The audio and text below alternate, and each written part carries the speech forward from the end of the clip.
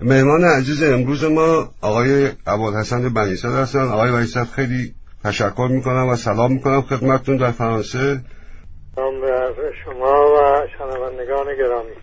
اجازه بخوام که از این فرصت استفاده کنم ماه مبارک رمضان رو به هممیهنان مسلمانمون تبریک بگم و برای طاعاتتون و نماز روزاتون قبولی آرزو کنم.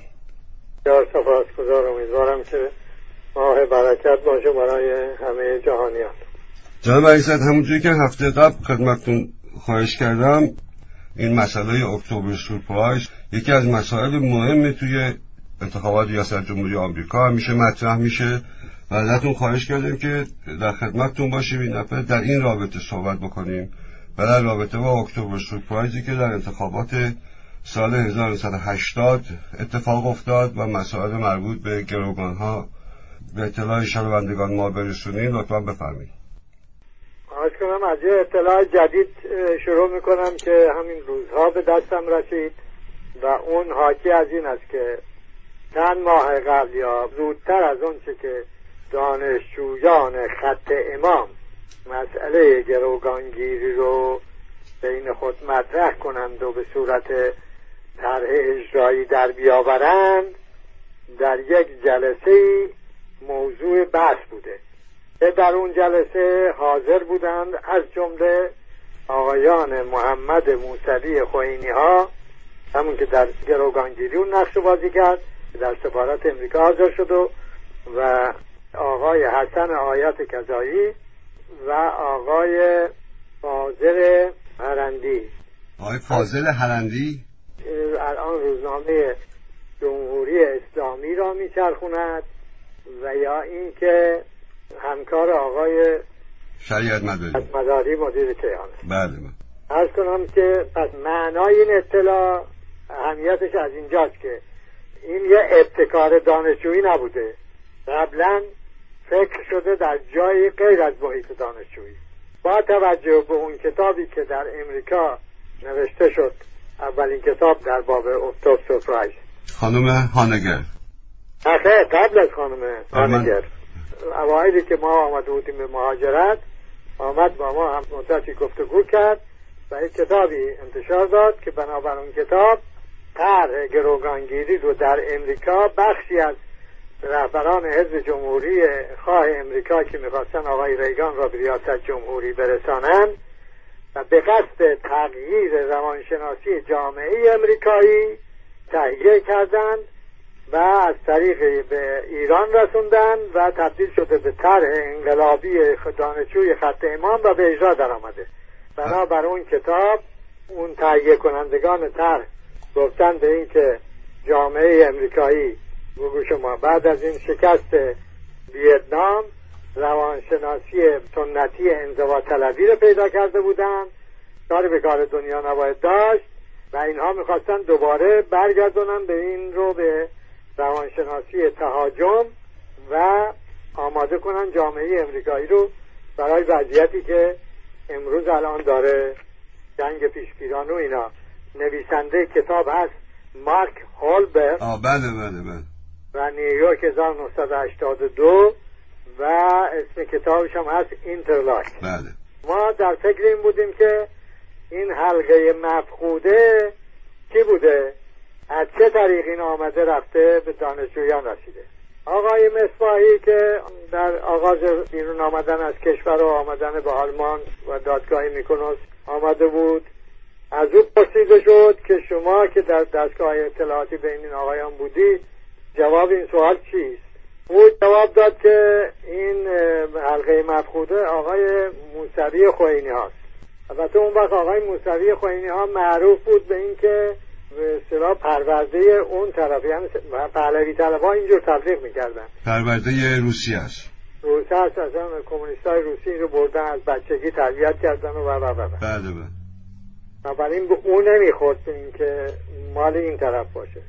حالا اون آقا گفت نه، همین تبلیغات هم پوشش بود برای او حفظ کنه و نه متوجه نشن که این مأموریت از جای دیگه داره. به هر حال این اطلاع جدید با اون اطلاع از این جهت که این آقا در اون اطلاع هست، در این اطلاع هم هست، به اصطلاح سازگاری داره. هر حال از اون دانشجویان هم اونایی که یکی دو نفر که در خارج آمدن پرسیدیم، اونها هم نمیدونستن پیشنهاد از کیه، بنابراین از محیط دانشجویی نبوده.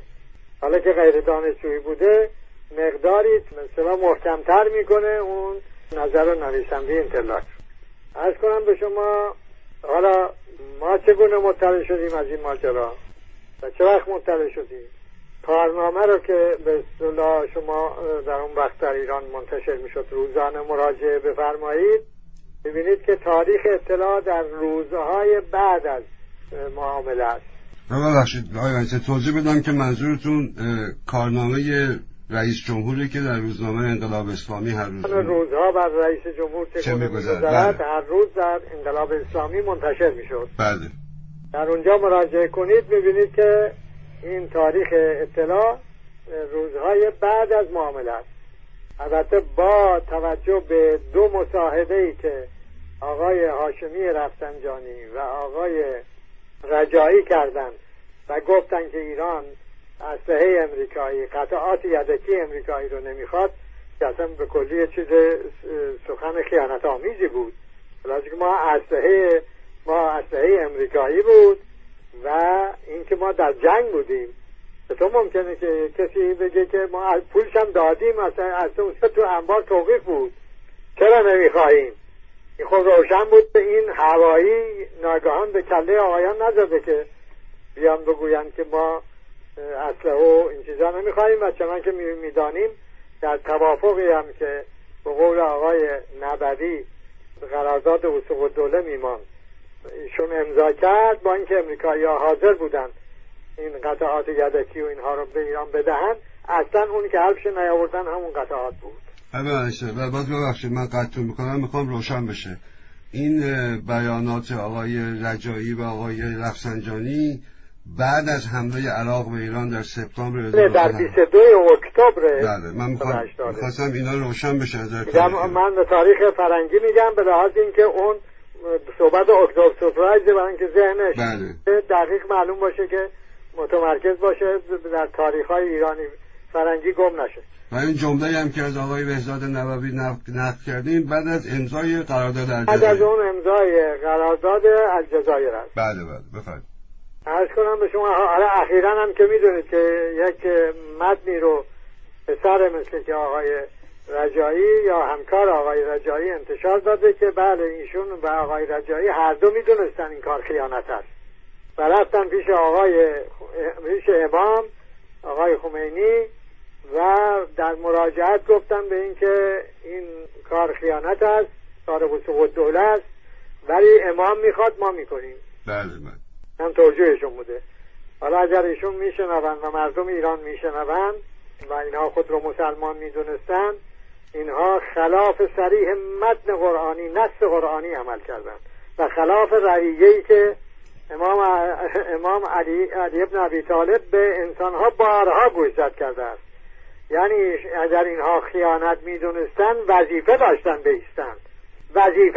بیستن جلو این آقای رهبر و به این آقا بگوین این خیانت است، نه ما میکنیم و نه شما بکنید. خیانت است که خیانت چرا آقای خمینی بکند و چرا او بگوید شما بکنید. به هر صورت در روز انتخابات ریاست جمهوری امریکا هم آقای هاشمی رفسنجانی در مجلس بیانی کرد بسیار صریح و گفت به این که در تاریخ خواهند گفت که ایران موجب شکست آقای کارتر و پیروزی آقای ریگان شد. پس با این اظهارات دیگه واضح بود که اینها معامله رو انجام دادن. اما دو تا مطلب هم هست در این واسطه. یکی گزارشی در 100 صفحه این دو تن، یکی شهید حسین نواب صفوی که اخیراً چون ما در روزنامه 600 شماره انقلاب اسلامی تقدیم به او شد، عده‌ای اهل غرض گفتن که این تقدیم شده به نواب صفوی رهبر فدایان اسلام. بله من اون اسمش مجتبی نواب صفوی بود. اینا دو این که ایشون حسین نواب صفوی بود. او در کودتای 28 مرداد با قبلش الان ما در 50مین سال اعدام دکتر فاطمی هستیم، شهید نهضت ملی ایران. بله. که قبل از این که او رو اعدام کنن یک بار توسط همین گروه فدای اسلام که اسلحه‌اش را هم سجیا داده بود ترور شد. در هنگام سخنرانی در سالروز قتل محمد مسعود بر مزار او، ربطی به هم ندارن، ایشون اعدام شد. بعد از کودتای خرداد 60 دو تا آدمن با دو تا فکر کاملا یکسان با دیگه، یکی همین اسلام قدرتمدار، یکی به اصطلاح اسلام به مثابه بیان آزادی. فقط فامیلیشون شبیه همه. بار دیگه این قیاس سوری من به اصطلاح به کار بردن منطق سوری است که بسیار زورمدارها عموما به کار میبرن. بله. عرض کنم به شما این دو نفر این گزارش 100 صفحه‌ای رو تهیه کرده بودند که گویای روابط پنهانی رهبران حزب جمهوری اسلامی بود با این دستگاهی که بعد شد دستگاه ریگان و بوش. جناب بنی‌صدر، نفر دوم کی بودن غیر از شهید صدرالحفاظی؟ آقای صدرالحفاظی. هر دو را هم شهید کردن، اعدام کردن، به لحاظ اینکه به قول آقای محمدی گیلانی بسیار میدانستند، جرمشون این بود، بسیار میدانستند. از چی بسیار میدانستند؟ از همین روابط پنهانی این آقایان با این امریکاییان. در سرمقاله هم که به قلم همین شهید نواب صفوی در انقلاب اسلامی آمده، خطاب به آقای بهشتی میگوید که شما معامله کردید. اگر شما یک به اصطلاح ادای دین و حقی ادای دینی بخواید بکنید نسبت به اون شهید و حقی از او و حقی از نسل امروز به اصطلاح اعاده کنید، بد نیست که اون نوشته های او رو در انقلاب اسلامی رو یک بار شاید چند بار طرح کنید برای نسل امروز ایران تا ببینه که این کودتای خرداد 60 چرا رخ داد، چی بود دیدش. همچه فکر نکنه که گویا بله خب بنیصدر جلو آقای خمینی ایستاده بوده و اونها گفتن که نباید ایستاده و کودتا کردن. نه، به این سادگی نیست. اونها اگر در خرداد 60 به جای کودتا اون پیشنهاد 4 وزیر کشورهای عدم تعهد پذیرفته شده بود و جنگ تمام شده بود، 8 سال جنگ در کیسه مانده بود، اون ویرانی ها و یک نسل قربانی اینها هم نشده بود و بسا جلو کودتا هم گرفته شده بود و بسیار چیزا جور دیگه، تاریخ جور دیگه جریان پیدا کرده بود و به احتمال خیلی زیاد آقای صدام هم رفته بود، محتاج این نبود که امریکا امروز بره در اونجا جنگ و فساد را بندازه. آقای بنی‌صدر ببخشید، ممکنه لطفاً در مورد این پیشنهاد غیر متعهدها که الان اشاره کردین یه توضیح بدین؟ توضیحش واضح است. عرض کنم یک نامه هم در یک نامه هم با آقای خمینی این رو پیشنهاد مفصل موضوع بحث قرار دادم و مورد موافقت شورای عالی دفاع شد، مورد موافقت خود آقای خمینی شد و قرار بود این در 24 یا 26 الان تو ذهنم تاریخ دقیق نیست، این 4 وزیر بیان جواب عراق رو به عنوان در موافقت با پیشنهاد بیاورند. پیشنهاد عبارت از این بود که قوای دو طرف به اندازه توبرس از مرزهای بین المللی فاصله بگیرن، قوای نظامی در اون فاصله تا مرزهای بین المللی هر دو طرف فقط نیروهای به اصطلاح انتظامی، مامورین انتظامی داشته باشند و اعمال به اصطلاح حاکمیت بکنند. که در نامه با آقای خمینی نوشتم که این یک پیروزی مسلمی است، به لحاظی که اون اگر عراق با اون مقدار از مرزها فاصله می گرفت، شط العرب و کاملا در به اصطلاح منطقه ایران قرار می گرفت و عراق از جهت حتی اون قرارداد 1995 هم موقعیت ما بود که به اصطلاح تعیین کننده بود.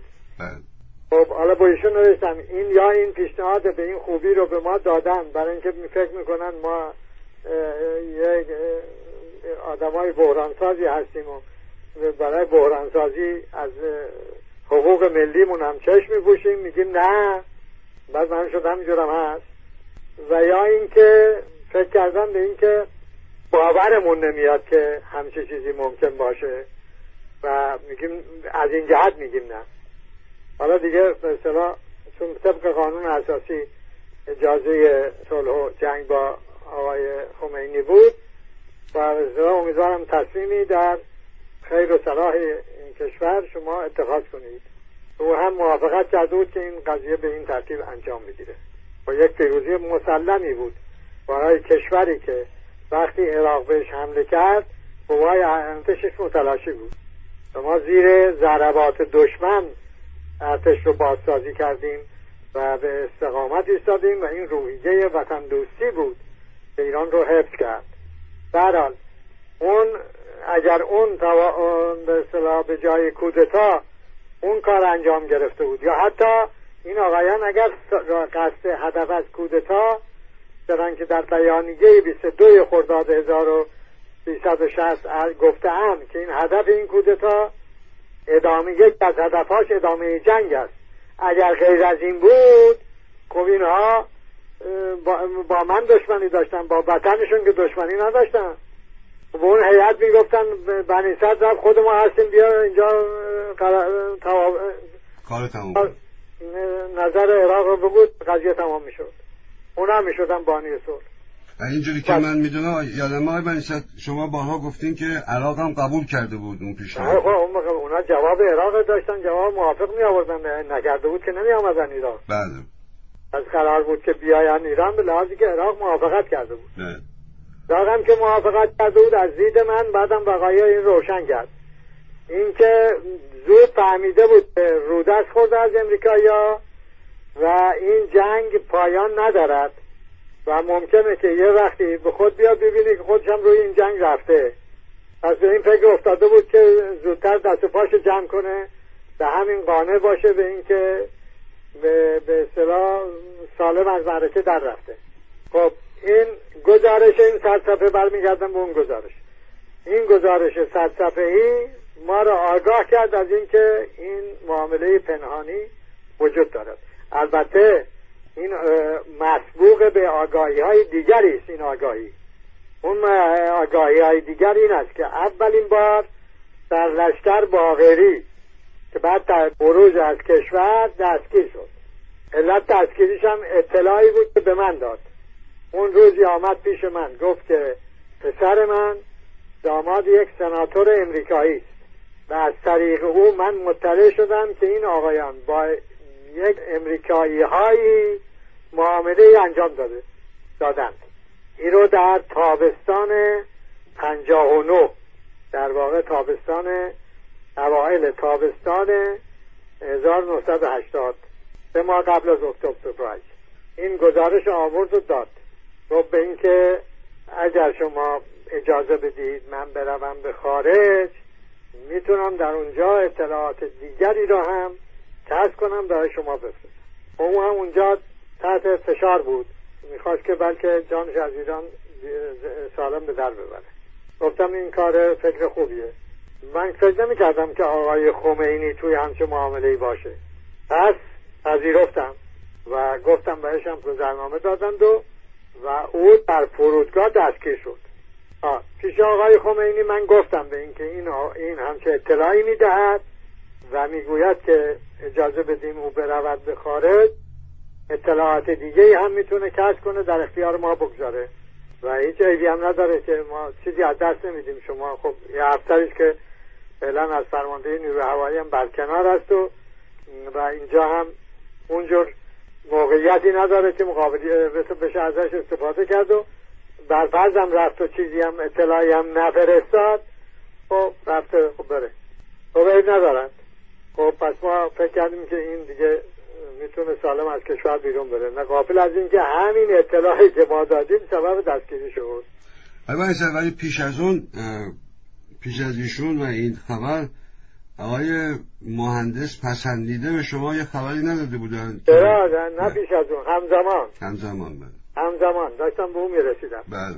غیر از او آقای مهندس رضا پسندیده بله آمد پیش من، گفت به این که من در مادرید بودم، در اونجا امریکایی ها با من تماس گرفتن و یه پیشنهاداتی دادن. گفتم به این که امریکایی ها کی؟ من گفتم امریکایی‌ها کی؟ به لحاظ این که یکی از دوستان ما در آلمان بود، امریکا، همین دستگاه بوش باهاش تماس، دستگاه ببخشید ریگان و اینا باهاش تماس گرفته بودن. از این جهت که او گفتم به این که کی معلوم شد بله همون دسته ریگان و بوشن که معامله پیشنهاد میکنن. به خاطرات آقای پسندیده ما برگردید میبینید که اونجا مینویسه که به بنیصدر گفته شد و اعتنایی نکرد و اگر کرده بود چه میشد و چه نمیشد. خب اگر یه پیشنهادی بود که دستگاه آقای کارتر کرده بود که دلیل نداشت من اعتنا نکنم و اصلا معنی هم نداشت که آقای کارتر آقای رضای پسندیده رو در مادرید گیر بیاره وسیله او پیشنهاد بده، چون هم از طریق سفارت سوئیس میتوانست این کار بکنه هم از طریق سفارت آلمان غالبا واسطه میشد که احتیاج به مادرید نبود. و این برمیگرده اون همون داستان ملاقات های مادرید که بعد آقای کیسی هم نوشته است به این که در مادرید با آقای کروبی، آقای کیسی که بعد شد رئیس CIA، با آقای کروبی دیدار کرده و قرارمدار اول رو اونها گذاشتن. منظور این که این اطلاعات قبلی به علاوه اون گزارش 100 صفحه‌ای و ذهن من آماده بود و وقتی هم که این آقایان به تأخیر انداختن، چون اول که عراق حمله کرد قرار بود که فوری مسئله گروگانها حل بشود و ما بتوانیم قطعات یدکی و اسلحه لازم رو به دست بیاریم و آقای خمینی هم به مجلس نوشت که اینجورو. آقای قدزاده هم نامه‌ای به مجلس نوشت و در اونجا تصریح کرد به رقیبای آقای کارتر برنامه‌شون اینه که آزادی گروگان‌ها گیری رو به تأخیر بندازن برای اینکه در انتخابات ریاست جمهوری برنده بشن. اینا همه دیگه روشن واضح بود. با این حال به این عنوان که آقای بهشتی مصاحبه کرد و گفت مجلس کارهای مهمتری دارد. حالا اون آقا رئیس غیرقانونی شورای قضایی بود. چه مربوط که مجلس کار فوری مهمتر دارد یا ندارد؟ حالا ما کار مهمتر چی بود؟ کار مهمتری نداشت. کار مهمترش همین زد و بند محرمانه بود که کرده بودید و اینکه میخواستید این گروگانها آزاد نشوند الا بعد از انتخابات ریاست جمهوری. این بعد از اون شرایط چهارگانه‌ای بود که آقای خمینی به مجلس نوشته بود، بله بعد از اون شرایط بود. خود اون شرایط چهارگانه رو یک کمی صبر بکنید به اونم میرسم عرض میکنم. بفرمایید. بعد اطلاع بعدی برمیگرده به جلسه‌ای که در خونه آقای مهدوی کنی جلسه شورای انقلاب تشکیل شد و در اون جلسه آقای صحبت همین گروگانگیری و اینها شد. آقای بهشتی گفت به شما یک نوشته به ما بدهید که اگر ما این مسئله را حل کردیم شما اعتراض نکنید. گفتم آقای محترم، اولا طبق قانون اساسی قراردادها و توافقها با خارجی ها رو باید رئیس جمهور یا نماینده او امضا کنه. شما چجوری توافق میکنید در با حفظ حقوق مردم ملت ایران؟ من چه جای اعتراض دارد که من بکنم؟ یه وقت توافق میخواید بکنید با زیر پا گذاشتن حقوق ملت، من چگونه میتوانم اعتراض نکنم؟ اصلا چگونه میتوانم امضا کنم این توافق رو؟ پس این گفتگو هم در اون خانه شد و این پسر آقای خمینی هم حاضر بود، در اون جلسه حاضر بود. بنابراین مجموعه این اطلاعاتی که الان من در اختیار شنوندگان شما گذاشتم میگوید به این که این اطلاع از قضیه اکتبر سورپرایز اگر در روزهای بعد من به دست آوردم، این نه یک امر بی سابقه ای بود و روی این حدس و گمان بود، نه، یک زمینه های دقیق، اطلاعات دقیق و عینی داشت. بر این اطلاعات اضافه می شود همین مسئله 4 پیشنهاد که آقای صادق طباطبایی در 8 اکتبر نزد من آمد و گفت به این که من از سوی آقای خمینی مأمور شدم بروم و با امریکایی ها به واسطه آلمانی ها در باب حل مسئله گروگان ها گفتگو کنم. خب حالا یک رئیس جمهوری طبق قانون اساسی موافقت های با کشورهای خارجی رو میباید امضا کنه. هیچ اطلاعی از این که آقای رهبر که طبق همون قانون همچه حقی نداشته، این آقای آدم میفرسته با امریکایی گفتگو میکنه از طریق واسطگی آقای گنشر که بعدا اینقدر در امور داخلی ایران به اصطلاح این آقا و تصدی امور روابط خارجیش نقش پیدا کرد که معروف شد به وزیر خارجه ایران. حتی اون قضیه جام زهرم که آقای خمینی سر کشید، اول آقای ولایتی به آقای گنشر و از طریق او به امریکایی ها اطلاع داده شد که ایران حاضر است اون قطعنامه رو بپذیره. 3 ماه قبل از پذیرفتن، به ترتیبی که در همون وقت چون اطلاع به من رسیده بود این رو گفتم که اینها قرار بر پذیرفتن قطعنامه است و این اطلاع مقارن شد با اطلاعی که لوموند از منابع دیگه به دست آورده بود. در همون تاریخ یعنی مارس 1987 در روزنامه‌اش نوشت که ایران این بنا دارد بر قبول قطعنامه. عرض کنم به شما خب اون 4 تا پیشنهاد حالا کی تنظیم کرده بود؟ مسئله مهم اینجاست. آقای کریستوفر از بعد شد وزیر خارجه امریکا در حکومت آقای کلینتون، اون موقع معاون وزیر بوده. احسن. او مأمور شده بود که با آقای صادق طباطبایی در آلمان گفتگو کنه. گفتگو هم که کرده بود آقای او گفته خب از کجا مطمئن بشویم که شما از سوی آقای خمینی هستید و این دفعه قضیه جدیه، چون چندین بار این داستان تکرار شده و ما امریکایی ها دیگه اون اصطلاح ساده اندیشی رو نداریم که خود رو قانع کنیم که گویا این بار قضیه حله. او میگوید که نشانش این که شما اون به ترتیبی که فکر میکنید این قضیه باید حل بشود یک پیشنهادهای تهیه کنید. آقای امام قول او اینها رو اعلان خواهد کرد. پس اون 4 پیشنهاد رو آقای کریستوفر معاون وزارت خارجه امریکا تهیه کرد و این آقایی که امریکا رو شیطان بزرگ میخواند و گروگانگیری را هم انقلابی بزرگتر از انقلاب اول، اینها رو اعلان کرد.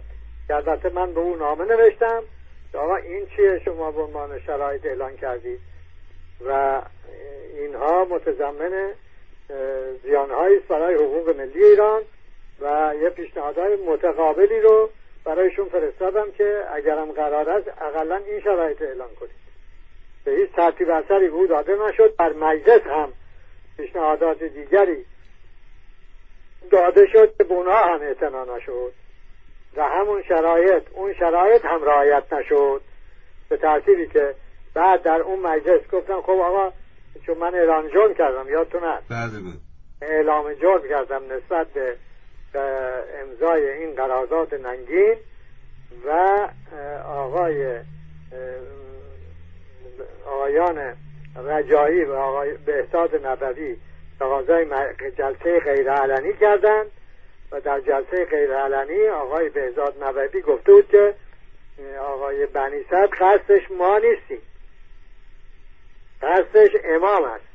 یعنی در واقع اعلام جرم بر علیه امام است. امام است، قصدش بهشتی است، قصدش آقای رفسنجانی همینا که بودن به اصطلاح این اسپورده بود. گفت تو قصد شما هستید.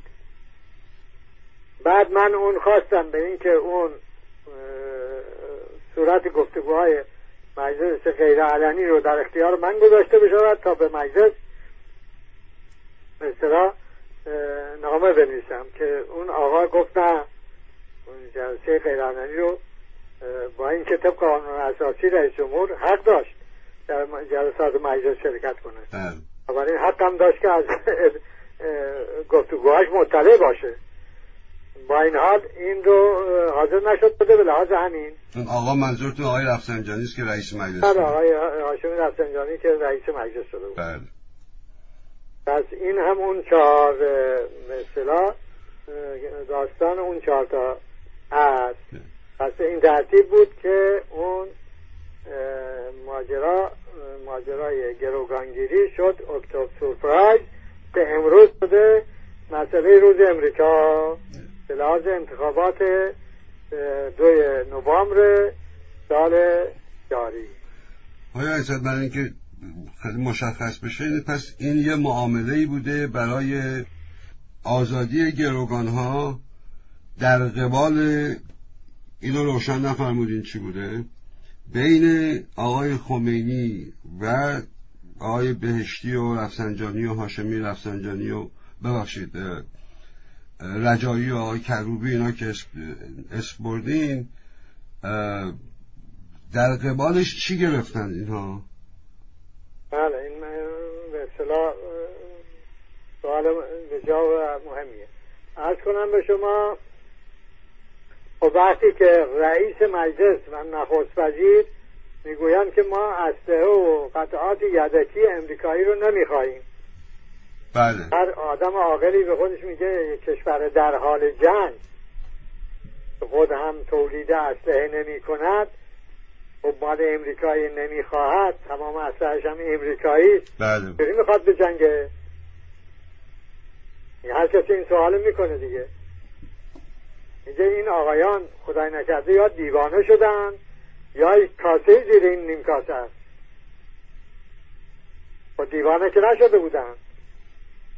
کاسه زیر نیم کاسه چی بود؟ اگر شما دقت بکنید میبینید که همزمان با انتخاب آقای ریگان طرحی به مجلس برده شد در باب پیشنهاد نامه نوشته بشود به امضا برسونند، طرح بود نامه به امضا برسونند به امضای نمایندگان خطاب به آقای خمینی برای برکناری بنیصدر از فرماندهی کل قوا. و هر کسی از خودش میپرسه آقا شما این که میگویی که تاریخ خواهد گفت که شما موجب شدید که کارتر نشود، اونم که شما گفتید آزادی گروگان ها نبود، آزاد نکردن گروگان ها بود. تا روز انتخابات، بعد از انتخابات ریاست جمهوری، روز مراسم تحریف آقای ریگان. بحثن میپرسه خب شمایی که میگید که شما موجب شدید که ریگان بشود رئیس جمهور، شب از اون طرف هم میگی ایران اسلحه امریکایی نمیخواهد، ربط اینها به این که بنیصدر فرمانده کل قوا نباشد چیست؟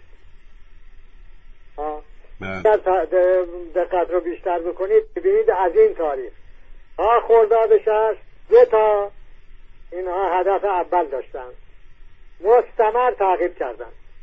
یکی گرفتن فرماندهی کل قوا از رئیس جمهوری که انجامید به اصلا به خمه به اصطلاح خودشون عزل رئیس جمهوری، یکی هم دست انداختن بر بانک مرکزی. حالا اگر هم من از هیچ جا اطلاع نداشتم این 2 کار آقایان به من میگفت که اینها اون زیر نیم کاسه زیر کاسه نیم کاسه هست. آره اون نیم کاسه که زیر کاسه چیست؟ اون این بود که اینها توافقی با آقای ریگان و بوش کرده بودن که در ازای آزاد نکردن گروگان ها تا انتخاب شدن آقای ریگان، بعد که اونها شدن رئیس جمهور و آقای بوش شد معاون، به این آقایان اسلحه بدن، امریکا به ایران اسلحه بدن. برای آقای بنیصدر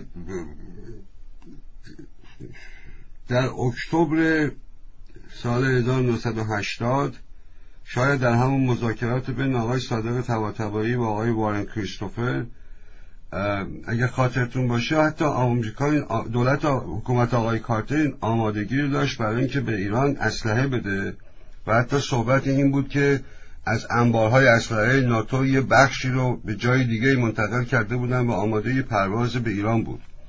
خب چرا با آمریکایی‌ها، چرا با از دولت کارتر اسلحه نگرفتن و با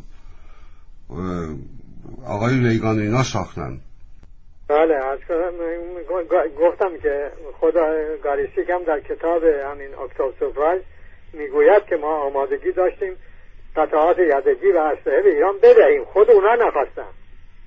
یعنی ایرانی‌ها نخواستن. همین سواله که چرا از کارتر نخواستن، از ریگان و بوش اونم محرمانه به سفراور غیبت خواستن. این برمیگرده به این که اون معامله که آقایان کرده بودن برای دیوانه که نبودن، که معامله رو برای این کرده بودن که حاکمیت رو در ایران قبضه کنن، قدرت رو به اصطلاح به دست بیاورن، کودتا کنن.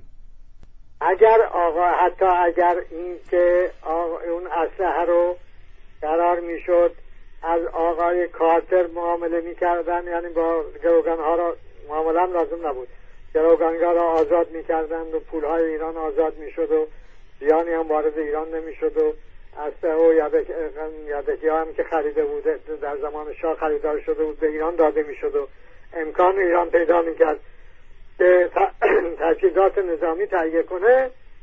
اینا به حساب کی گذاشته میشد؟ به حساب بنیصدر فرمانده کل قوا در حال جنگ با متجاوز خارجی. و این پیروزی به قول خودشون ادام اونا در اوایل همین در اواسط اردیبهشت یا اوایل خرداد، یکی از این دو تاریخ، سه نفر رفتن پیش آقای خمینی که آقای علتی که اون پیشنهاد 4 وزیر خارجه پذیرفته شد این بود. اینا رفتن پیش آقای خمینی که به آقای بهشتی باشد و آقای رفسنجانی باشد و این آقای خامنه‌ای. بله. و به او گفتن که در اون عبور از بحران این که رفتن پیش آقای خمینی هست، کتاب آقای رفسنجانی. آقای رفسنجانی. اما این که دارم میگویم به این صراحت نیست. اینا رو کسانی آمدن به من گفتن که گفتگوشون این بوده. اینا به اون آقا گفتن که الان محبوبیت بنیصدر به حدی است که اگر تمام روحانیت جمع به شریف او نمی‌شود و اگر فردای این جنگ رو به این ترتیب که طبق این توافق تمام کند و سوار تانکاش میشه از مرزها میاد به تهران، شما هم دیگه حریفش نیستید. دیگه ایران باید تحویل ایشون داده بشه و بریم ما هم بریم دنبال کارمون. از نگرانی اونها این بود که جنگ تمام بشود، برای اینکه در خرداد شکست نکردن این بود جنگ تمام بشود، اون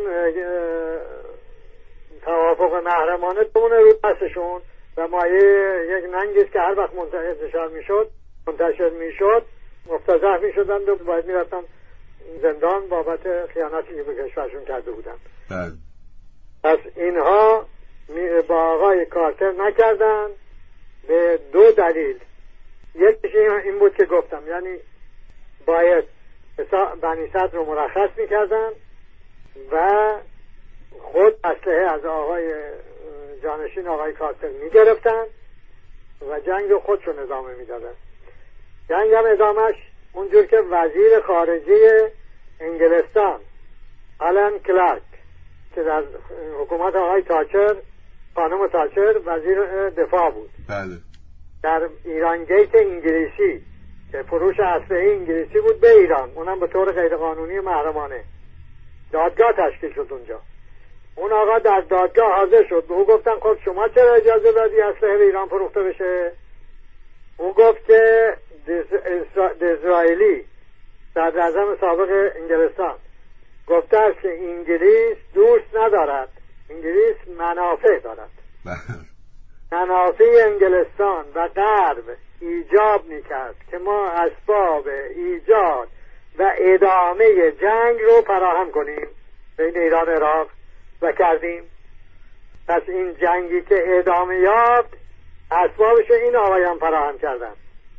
و باز هم عرض کنم که از جمله مدارک بسیار مهم برای تاریخ کشور ما و برای تاریخ امریکا هم این سندی است که آقای پاری منتشر کرده، آقای رابرت پاری. بله. اون سند گزارش محرمانه الکساندر هیگ، وزیر خارجه امریکا، اولین وزیر خارجه امریکا در حکومت آقای ریگان است، که بعد از سفر به عربستان سعودی و مصر به امریکا بازگشته و به آقای ریگان گزارش داده که در این کشورها به من گفتن که تعجب میکنن از رفتار ما، به لحاظی که گفتن که ما این جنگی که عراق بر ضد ایران راه انداخت این رو با همفکری و همکاری و اصلا پیشنهاد خود امریکا شده. حالا آیا امریکا بخواد سیاست تغییر بده، یعنی حمایت از عراق رو کم بکنه؟ تو متوجه شده بودن که این آقایان امریکایی ها به این طرف دارن اسلحه میدن. به این ترتیب یک وزیر خارجی به رئیس جمهور می نویسد که این جنگ که عراق بر ضد ایران راه انداخته تدارکش رو خود امریکایی ها به اتفاق عربستان و رژیم صدام دیدن.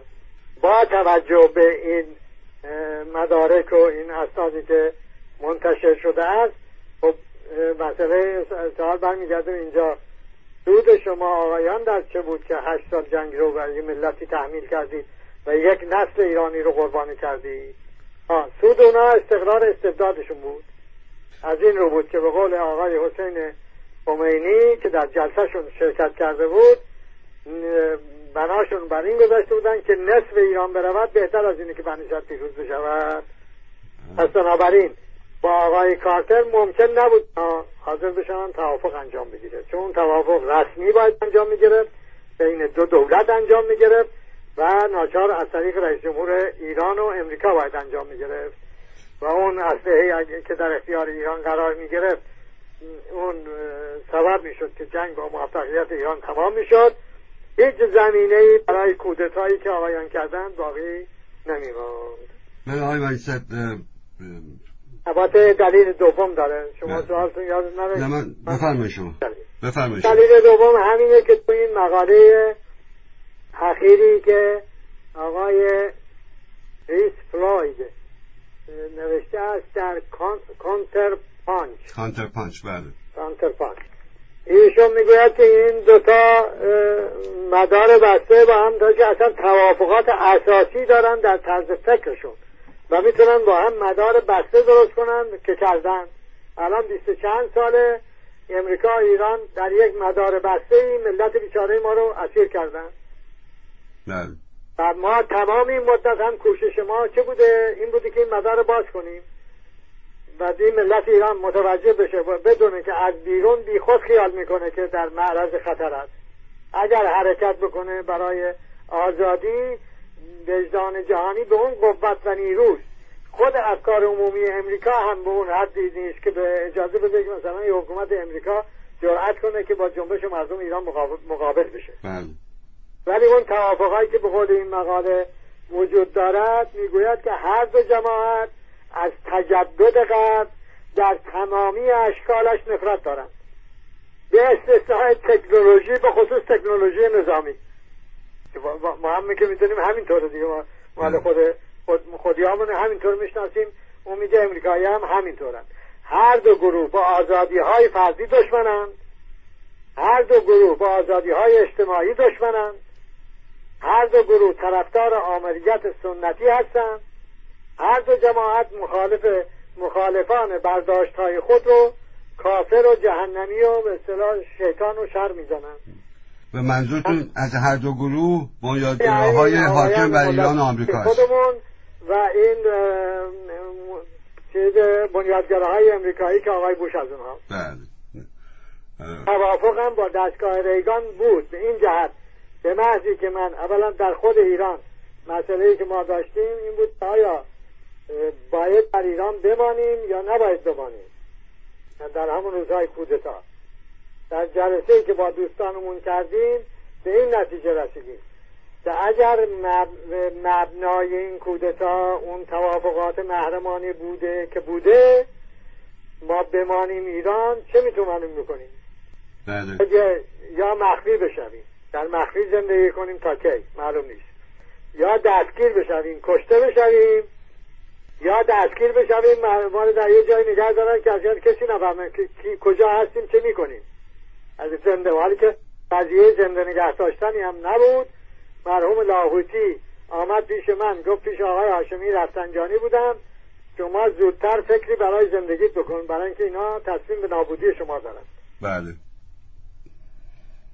اونش مسئله زیاد برای ما مسئله نبود، برای اینکه در خارج کشور هم ما مواجه با خطرهای بیشتری بودیم، برای اینکه اونجا یه دستگاه اطلاعاتی ورشکسته مولاتاریا بود، اینجا CIA و انتلیجنس سرویس و اینا هم اضافه میشد و یه سری از دوستان ایرانی هم مثل به از اون به اصطلاح زورپرستای درست دیگر زورپرست. بله. ما این اخبار رو داشتیم که در تاریخ ایران نخستین گروه هستیم که با هر سه رأس مثلث زورپرست رویارو شدیم، اونا هم اضافه میشد. بعد به این نتیجه رسیدیم که اگر ما در صحنه اصلی مبارزه در خارج کشور است، برای که در اونجاست که ما میتوانیم این روابط پنهانی رو علنی کنیم، که از این روز که در اولین مصاحبه در اولین روز ورود به فرانسه با BBC گفتم که من برای افشای روابط ارگانیک یا عالی یا پیوندهای اساسی میان خمینیزم و ریگانیزم از ایران بیرون آمدم. بله. از اون روزم تا امروز که الان داریم با هم گفتگو میکنیم به افشای این روابط مشغولم و به باز کردن این مدارهای بسته در سطح ملی که خوشبختانه موفق شدیم. امروز دیگه این خطر، این که اگر این رژیم نباشد یه زورپرست دیگری، دسته زورپرست دیگری جاشو میگیرد نیست. از لحاظ اندیشه راهنما هم که برشکستند و گشودن مدارهای خارجی بسیارش موفق شدیم. امیدواریم که بقیه را هم موفق بشیم و اینکه حساس کردن وجدان جهانی نسبت به مسئله ایران و مبارزه مردم ایران که به اندازه کافی به نظرم بیشتر از اون چیزی که در زمان شاه بود، این وجدان جهانی امروز حساس است. به اصطلاح جامعه جوان امروز تمام امکاناتی که ما در اختیار نداشتیم در زمان انقلاب، اونها الان در اختیار دارند اگر همت کنند انشاءالله.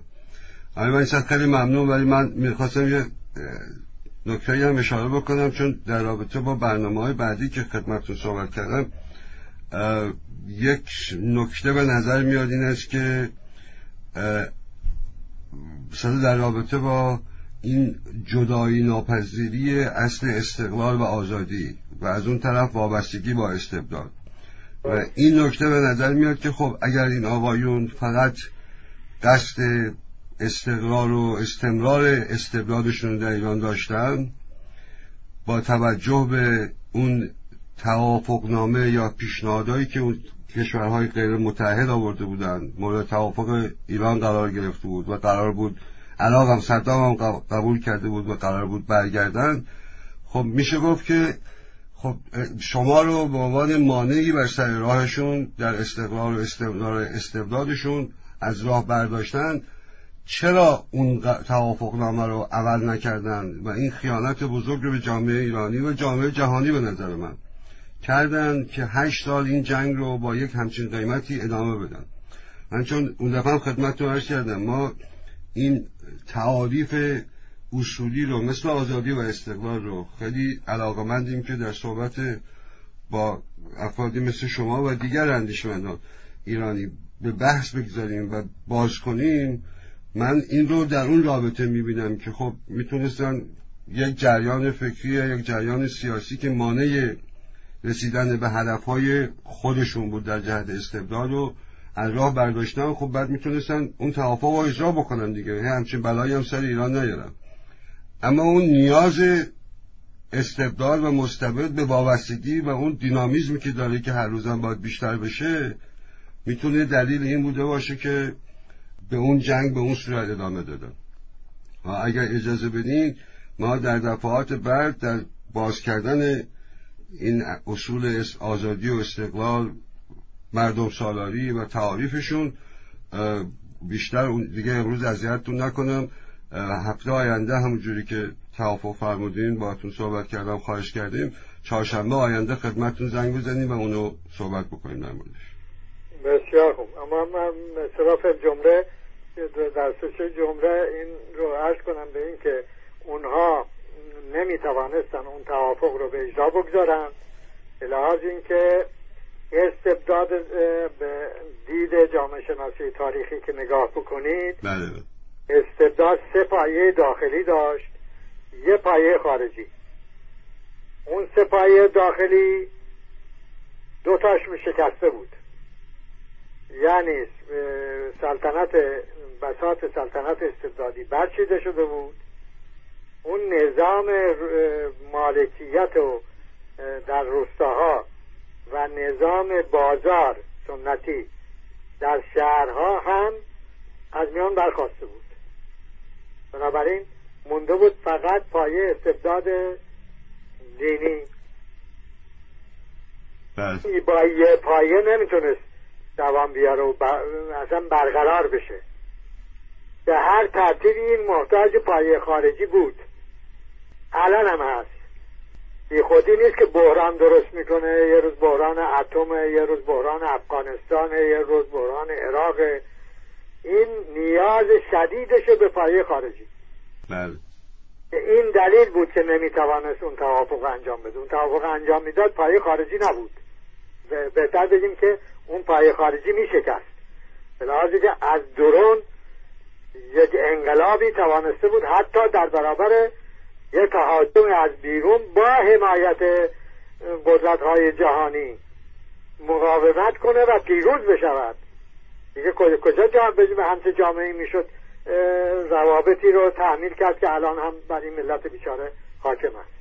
اینه که اونها برای استبداد خودشون وطن و کشور و اینا براشون مسئله نبود، الان هم مسئله نیست. مسئله اونها استبداد خودشون بود. برای استقرار این استبدادشون حاضر بودن به هر خیانتی و حاضر هستن به هر خیانتی. چنان که شما همین کتاب مکفارلین دیگه باید این آقایانی که الان بر ایران حکومت میکنن و به اون وسیله کیمچی، داوود کیمچی که اسرائیلی مشاور نخست وزیر بوده تو ایران گیت بود، وسیله او پیغام میکنن به آقای مشاور امنیتی آقای ریگان، همین آقای مکفارلین که اگر شما از ما امریکا حمایت بکنه ما حاضریم خمینی رو هم بکشیم. بله خاطرم هست. به این ترتیب چگونه میتوانستن اون توافق رو اجرا کنن؟ نه تنها اجرا نکردن، اصلا چنان سانسوری کردن که هیچ ایرانی الان اطلاع ندارد که همچه پیشنهادی به ایران شده، با اینکه اون وقتا تو روزنامه‌ها می‌نوشتن که اینا آمدن و پیشنهاد دادن و این حرفا. بله. اما الان شما از ایرانی بپرسی آقا شما خبر داری همچه پیشنهادی به ایران شده بود؟ چرا مگر عبور از بحران خوانده باشن؟ شما هم دوباره مراجعه کنید به عبور از بحران. آقای هاشمی رفسنجانی میگه که این هیئت آمده، بنیصدر میخواد که با جنگ رو با اینا تمام کنه، ولی با این هیئتی رفتن پیش امام، با این صحبتایی که امام کرده نمیتوان این کارو بکنه. خلاصه گفتن امام نگران مردم عراقن. آره که شرط نباشد. یا شما میگن که امام نباید چیز جواب مردم عراق بشه، از برانداختن آقای صدام کمک کنه. بله.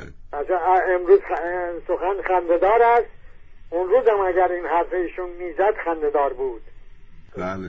چه ربطی دارد اینا به صلح توافق 4 کشور بیان؟ حالا ایران چجوری میخواد کمک کنه؟ بلکه شما رفتید با اینا رفیق شدید، حتی پسرای شما با پسرای صدام معاملات مالی پرسود کردن. در حال دلیل این بود. بله. حالا انشاءالله در گفتگوهای بعدی به استقلال آزادی میرسیم.